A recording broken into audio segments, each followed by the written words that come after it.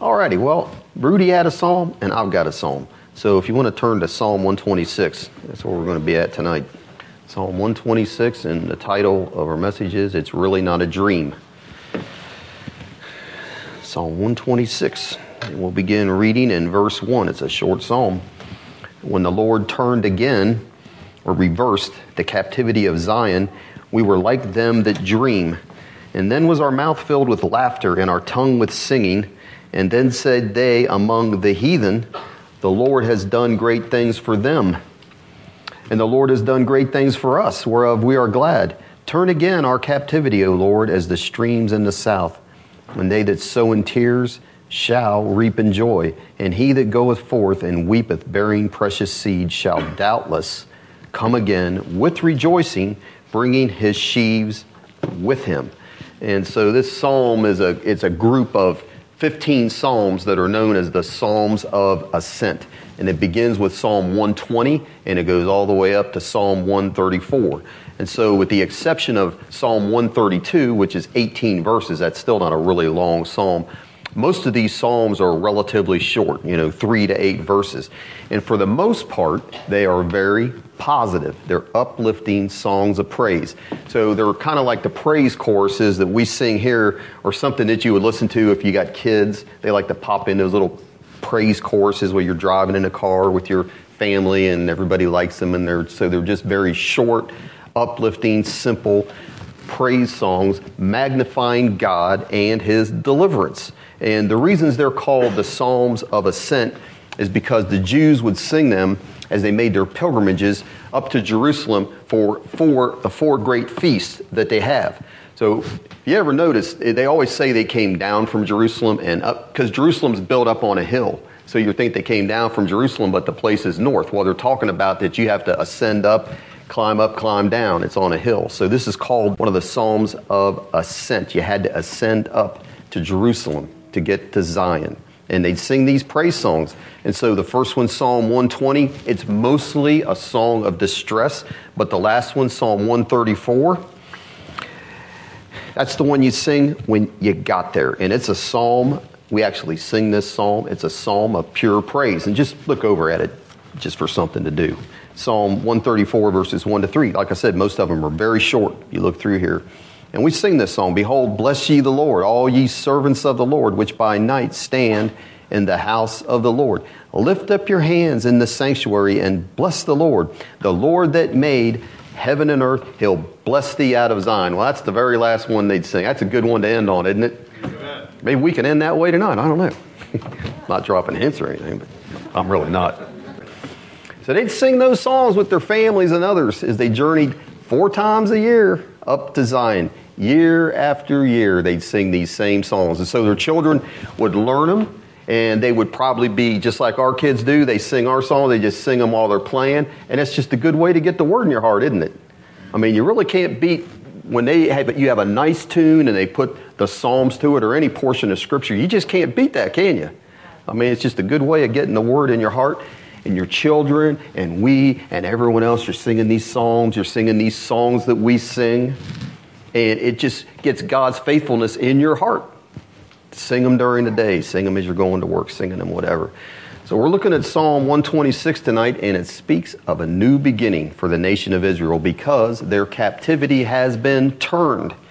When the Lord brought back, verse 1, the captivity of Zion. And they're excited because they'd spent 70 years in captivity.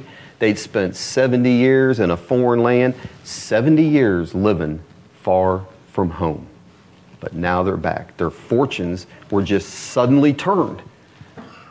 Suddenly turned, and they can't believe it's happened. And they said it's like a dream. We were like somebody that was dreaming.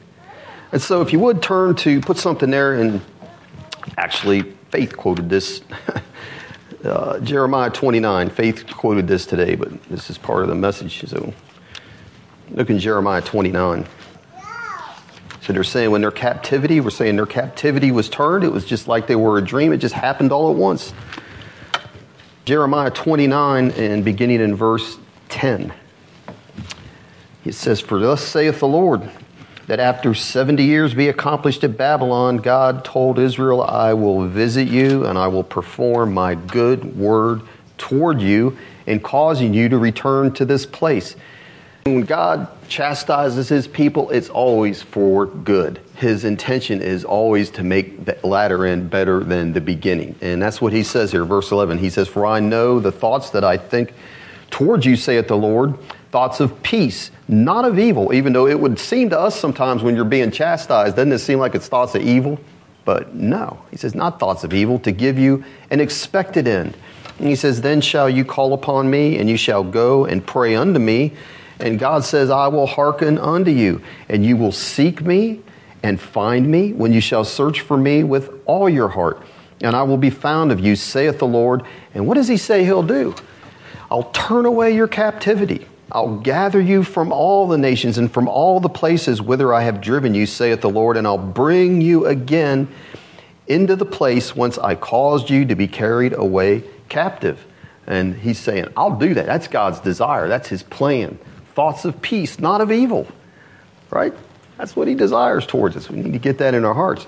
So there's many forms of captivity. That's what we're talking. If you go back to that Psalm 126, the Lord turned again the captivity of Zion. And so like I've been saying, like Israel in this psalm, it may be chastisement because of sin. And so Israel had long continued in sin and they just refused to turn away from it. And God said he sent many prophets. Many times he sent his word to warn them. He says, rising up early and speaking, he said, but you heard it not. And I called you, but you answered not. And finally, after ignoring God over and over and over again, he sent them into Babylonian captivity. And when that happens, what happens? One day Israel wakes up and they're not in their own beds. No longer in their own beds. They no longer could go to the temple to worship. They're in captivity. Why? Because of their own sins. But we just read it in Jeremiah. What did he tell them? When you're in captivity, when you're in chastisement, it's the same with James 5, isn't it? Is there any sick among you? Let him call for the elders of the church. And the implication later on is that if he has sins, they shall be forgiven him. Is that, I mean, that's a pretty severe chastisement. You're flat out on your back. Can't get up. You got to have some elders come and anoint you with oil. But the implication is that may have caused your chastisement, your sickness. But he's saying, if that's the case and you repent, God says, I will raise you up. Right. Amen. His goal is to turn us from captivity. All the chastisement, all it is when things aren't going right in your life. You got your kids going crazy, your work's not working right, you got that yuck feeling inside. All of that stuff happens from the Lord, and if you're the Lord's, is to wake us up. Because he said, if you're not illegitimate, if you legitimately are his child, you're going to get a whipping. And what's a whipping? It's not to destroy your kid, is it? It's just to get him right back into doing the right thing, to learn some lessons. So next time he's feeling that back there when he gets tempted to take that path or that course that wasn't good, he's like, man, that last time I did that didn't have a good result on my back end. I won't think twice about that. And so God he just wants us to partake of his holiness. That's what it's all about. So he said, if you'll just repent when you're in your captivity, repent and trust me, there'll come a day I'll deliver you and restore you. And that is exactly what he did to Israel. Sometimes, though, another form of captivity, sometimes just our trials can be a captivity, can't they? They really can be. You haven't sinned, but your circumstances, it just seems like you're in the devil's jail. You long to be free from your circumstances. And so we can have all kinds of trouble, depression, miserable. You could just be miserable. You're backsliding. I guess that's a form of sin, but you're just miserable, right? Plagued with doubt. And the thing is, you cry out to God, and the Bible promises when you do that, he delivers us. And sometimes, especially, you've been backslidden for a long time. Man, I remember I had one time, it wasn't so much I was backslidden, I was just really struggling with, did God love me? And I thought I'd done something this is years back. And I remember just like that, he just turned everything around supernaturally. Did something for me. And I mean, it was like I was in a dream, because I went from in the morning, things couldn't have been darker, to in the evening, it's like, man, everything is okay. I got an old Harvest song. It's all right now. There's nothing to fear from me, my friend. It's all right now. And man, there's nothing like it when the Lord says that to you, isn't it? When he says that to your heart. But that's what happens. You cry out to God, He delivers us. And like I said, it just sometimes seems too good to be true. What the Lord does, He's just like, man, I know the way I've been living or whatever, I don't deserve this. It's like experiencing a dream. And when that happens, I'm like, please don't wake me up. I don't sleep enough as it is anyways, but yeah, especially if it's the Lord doing something like that, right? And that's the way God works through the Bible, isn't it? I mean, He brings men down to raise them up, doesn't He? And He likes to give examples, and the examples are real things that happen to people in their lives, of bringing people into literal captivity, into prison, and to deliver them. And the obvious example of that, or illustration of that, is Joseph. Joseph put in prison. His ankles are hurt from the shackles. And yet he never questioned God's goodness. He maintained his faith, didn't he, in God's loving care. Never doubted, no matter what his circumstances looked like. His hand, God's hand, was on everything he did in prison. And then, wasn't it? It was actually through a dream, wasn't it? It was like a dream, through a dream, that all of a sudden overnight, everything's turned around, isn't it? He goes from being chained down in a prison, could have easily been executed, to where he's all of a sudden second in command. It's like a dream. He turned our captivity, totally reversed it, is what it says in the Hebrew. And isn't that what happened to Joseph? But what had to happen first before that could happen? What's happening to Israel? What's happening to us, whether it's trials or chastisement? There is a work of humility that goes on inside of you, isn't there? There is. That's what He's doing. It's a work of humility. And that's what He says in James 4. It says that God resists the proud, doesn't He? But He gives His grace to whom? The humble. And He says, goes on to say, humble yourselves, therefore, in the sight of the Lord, and He'll reverse your circumstances. What does it say? He will lift you up. Amen. If you just let Him do that work in you. Let Him do that humiliating work. And we got another New Testament example of captivity, and that's in Acts 12. Herod has James beheaded, and he sees how much that pleases the Jews. He's like, I'm going to add another head on my wall. I'm going to take care of Peter. His head would even be better. So he arrests Peter, puts him in jail. Peter is in captivity, isn't he? He's chained just like Joseph, awaiting his death. The next day, the angel appears to him in jail.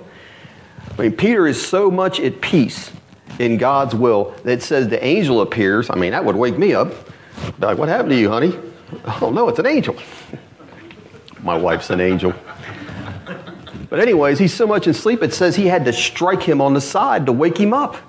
Well, that's something. He was out of it, wasn't he? He wasn't worried about losing his head. An angel tells Peter to follow him, and Peter, it says, he's not sure if he's dreaming or not. That's what it says. Just like Psalm 126, just like the Jews delivered from their captivity.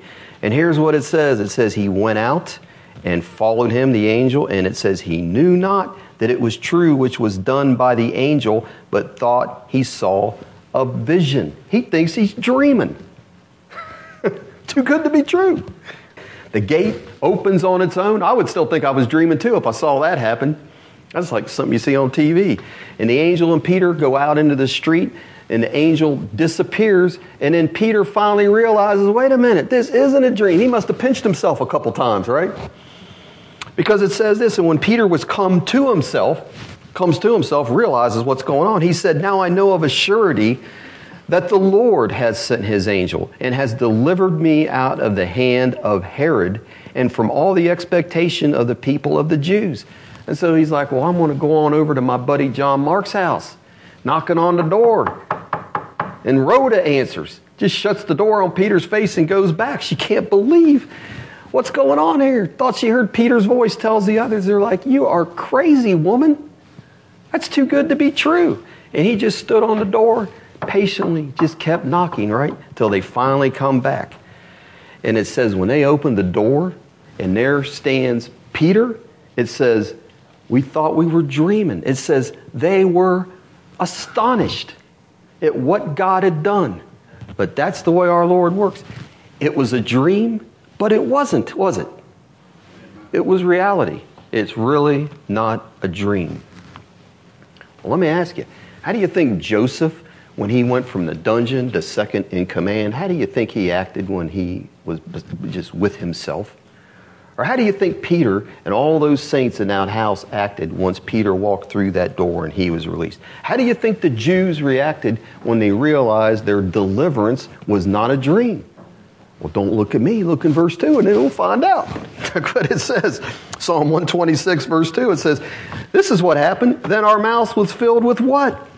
Laughter, and our tongue with singing. And then they said among the heathen, the Lord has done great things for them. Their mouth was filled with laughter, it says, and their tongue with singing.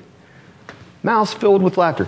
So think about it. What makes people laugh? What makes us laugh? It's when the unexpected happens or something that's incongruous, something that just is out of the ordinary happens, right? Something that's out of place. So, I mean, I was saying this stuff. So you could watch people walk in and out of church on any night, right? Everyone's the same. They walk to their chair, they sit down, put their Bible in their lap, and that'd be pretty boring, wouldn't it? Nobody'd think anything was funny about that, would they? But let's say, I can pick on my own son. Thomas comes walking in. Everybody's kind of sitting here getting ready for church to start. And for some reason, he's got 100 ping pong balls in a box in his hand. And he's carrying it. 100 ping pong balls in a box. And he gets walking a little too fast and he trips and all those ping pong balls go flying. I mean, you're laughing hearing about it. It's just like crazy. That's like funny. I'd have trouble not laughing, right? Because it's something out of the ordinary. It's unexpected, out of place. But look, that's what's happening to Israel here, isn't it? They're in this boring, oppressive routine for 70 years. Same routine. They knew about the promise, but I doubt anybody was counting the days on a calendar. And then it's saying, suddenly, unexpectedly, Cyrus issues his decree. Y'all can go back home. You're free. Going home. And it says what? We weren't expecting this. Praise God. And it says their mouth was filled with laughter. This is great. And they were singing happiness and joy. And listen, all of us in here that knows when any chastisement is over and God has restored what he's taken, the joy that fills your heart has to come out, doesn't it? Just like the Jews, your mouth will be filled with laughter and your tongue with singing. And listen, the people even of Babylon, where they're staying, the ones that took them into captivity, they realize, hey, this is no small thing that's happened to these people for them to be restored. Look at the end of verse 2. That's what it says. And then said they among the who? Not the saints. It says, then said they among the heathen, the Lord has done great things for them. And so the Babylonians, they had heard through the Jews of the greatness of the God of Israel. They heard that he was a God of justice, but they'd also heard that he was a God of great mercy. But now what's happening? They're seeing that mercy with their own eyes. Seeing what's happening, that it's true. So they realize, well, in justice, he chastised his people and brought him here. But look what he's doing. His mercy is being shown. They told us about his mercy, but now we're seeing it. He's allowing them to go back. That just doesn't happen, right? Restoring them. And they say, wait, the heathen were saying, look what great things God has done for his people. Now that's something when you can get the heathen to magnify God's greatness and his deliverance for us, right? And hey, anytime God grants us answers to prayer or deliverance, we shouldn't be silent, should we? Not even among the heathen. There should be a song in our heart, shouldn't there? Amen. The Lord has done great things for us, it went on to say, whereof we are glad. And others should see that. They should see us praising. They should realize what happened, and they should marvel. They should marvel at our God, is what they should marvel at. You know, there was this prisoner years back when I went in there every Sunday named Joe Brazel. And this guy, well, I mean, he was a hardcore drug dealer. I mean, this was no kidding, hardcore drug dealer. Nobody liked him. Everybody was scared of him. And the guards all knew he was bad news. I didn't know any of that. And so you just go from cell to cell to cell and you witness to these guys. And so I witnessed to him one time and I wouldn't have known anything happened with him. And next thing you know, he wants to talk to me. Well, he gets saved. And he tells me, he said, you know, when you came here, because I would always, like with Paul, we go through the law, you know, do you realize, you know, have you ever told a lie, you ever done all that? And he said, man, when you did all that, he said, you made me mad. I hated you. I hated you. I didn't want to ever see you again. He said, but I just started thinking about what you were saying. I'm thinking, man, really, all of that stuff is true. And God dealt with him, and he really did. I mean, this guy got saved big time. And my point is, when they see what God has done, I'm saying all the prisoners and all the guards, they never have anything good to say about anybody that acts like they're a Christian. This guy, though, even the guards were saying, we've never seen a change like this. And it lasted. It wasn't something that just lasted for a few weeks or a few months. He left that prison saved and filled with the Holy Spirit. Amen. And I'm saying that's the way it works. And his own mouth was filled. I mean, I could show you letters he wrote me, filled with laughter and singing. I've never seen a person so thrilled of the change that took place in their life and the change that took place in his heart and how much he loved the Lord for it. Amen. Amen. And he affected the other people. So it's a great blessing when saints will call sinners to talk about the loving kindness that the Lord has shown his people. Amen? Amen. It really is. And this reminded me, I'd read this story years back. There was this lawyer, and his name was Philip Morrow. And he grew up in just your basic denominational church. Well, this guy was brilliant, and intellect was everything to him. And here's the thing, though. He'd given up trying to find meaning in life through science, philosophy, and he even tried the occult. So this guy's super smart. He's looking at science, philosophy, got into the occult, looking for the meaning of life. He finally realizes, man, all of this stuff is just leaving me empty. And he was literally in despair. And his friends, they told him, they didn't realize, they're like, man, you just need a vacation. That's all you need. Just take a vacation somewhere. Need some rest. He said, the one thing they didn't tell me is what I really needed was salvation in Jesus Christ. And he said one night he got tickets. He was didn't get tickets. He was going to get tickets to go watch a show in the theater. And he got in this long line to get tickets. And he says, this is his testimony. He says, I don't know what happened, but he goes, but an unseen hand, next thing you know, I'm directing out of that line and I'm walking down the street. And he said, all of a sudden I'm hearing this music and I'm hearing this singing. Catches my attention. And he goes, the amazing thing was I could hear this singing. It wasn't real loud above all. This is in New York City this happened. Above all of this street noise in New York City, I could hear this faint singing. This hand had taken me this way. And I just keep getting directed towards where this faint singing is. He said he finally ends up at this building, and it had a sign outside that said Gospel Tabernacle. And he wrote, there was no natural explanation for me being attracted by the sound of singing and following up on it, because that just wasn't the way he was. And he said he walked in that building. I'll never forget this. And he said he's greeted by these simple, smiling people. And he said they had pleasant words to speak, and they were having a Christian meeting. And he said, I realized something. He goes, this guy was all about society and social status. And he said, every one of these people in that building, they were way below my social status. He said, I wouldn't have anything to do with them in the past. He said, there was just something about them, something about their countenances, something about their faces, something about this singing, something about this simple message that they had that drew him there. God drew him there. And for him, it was like a dream. And he got soundly saved. I mean, he's writing about this experience years later. But the other thing is, so had they. And their singing and their joy is what drew him into that. And that's the way it works. Verse 2 says this, then our mouth was filled with singing, was filled with laughter, our tongues was singing, and then said they among the heathen, the Lord has done great things for us. Amen. And he'll do the same for us. I mean, when the heathen see that God's done something for you, they can't help but remark on it. I mean, I'll never forget. So Greg and I, we got saved. And you know, you don't think you're that bad, but you really are. And I remember got saved and filled with the Holy Spirit. And I go over to visit my sister. Well, her next door neighbor had a cousin that went to high school with me and Greg. And so my sister told her, she goes, yeah, my brother John got saved. And I remember she's like, if John Solinger can get saved, anybody can get saved. And I'm like, hey, I wasn't that bad. Well, I was that bad for her to say that. But I mean, there's just, God will give praise, right? The work he's done. It wasn't anything I did. I was running away from him. But that's the way it works. And so look down in verses 5 and 6. Look what it says there. It says, they that sow in tears shall reap in joy, and he that goeth forth and weepeth, bearing precious seed, shall doubtless come again with rejoicing, bringing his sheaves with him. Now, typically that's talked about missionary experience, right? But what it's saying there is your chastisement or your trial, it may bring tears of sorrow. And the seed you're sowing now may be watered by your tears. That's what it's saying in verse 6.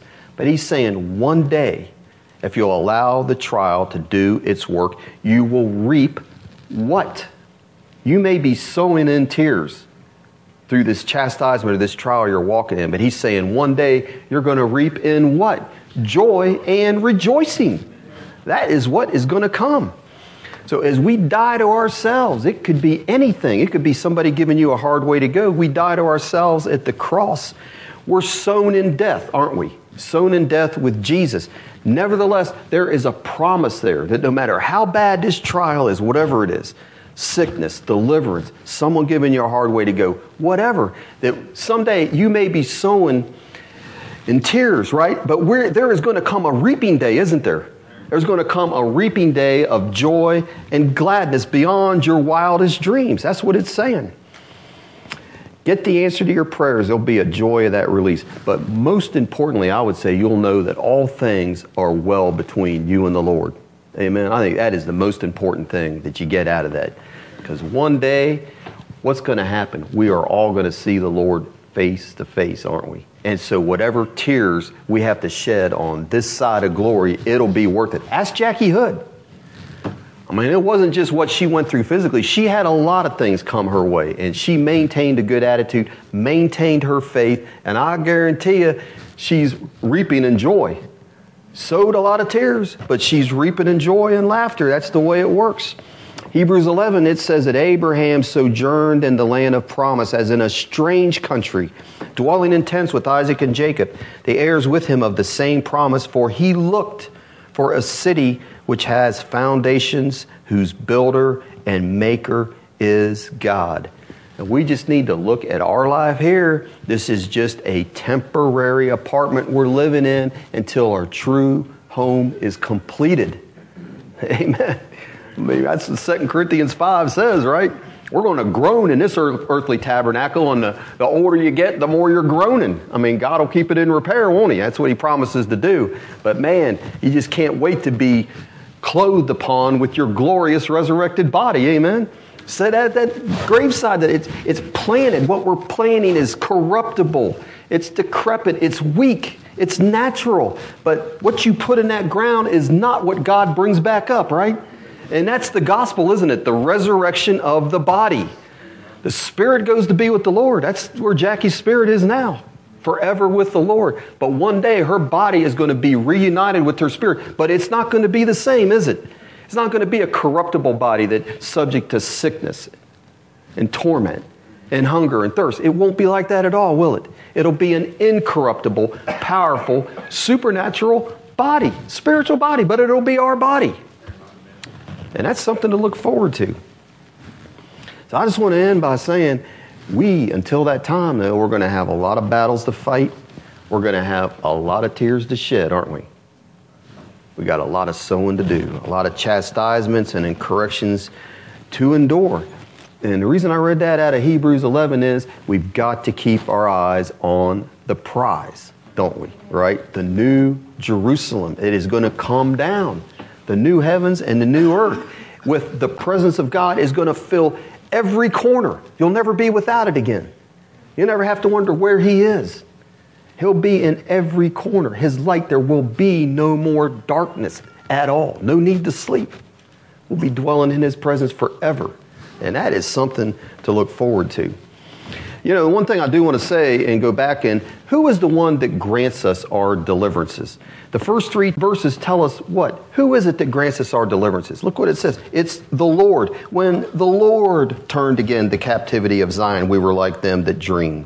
And then was our mouth filled with laughter and our tongues with singing. And then said they among the heathen, the Lord has done great things for them. The Lord has done great things for us, whereof we are all glad. And it's just like with waking up or being in a dream. We took no part in any of it, did we? We can't take any credit for it. God did it all. We just wake up and here we are, saved people. He brought us into his kingdom. What?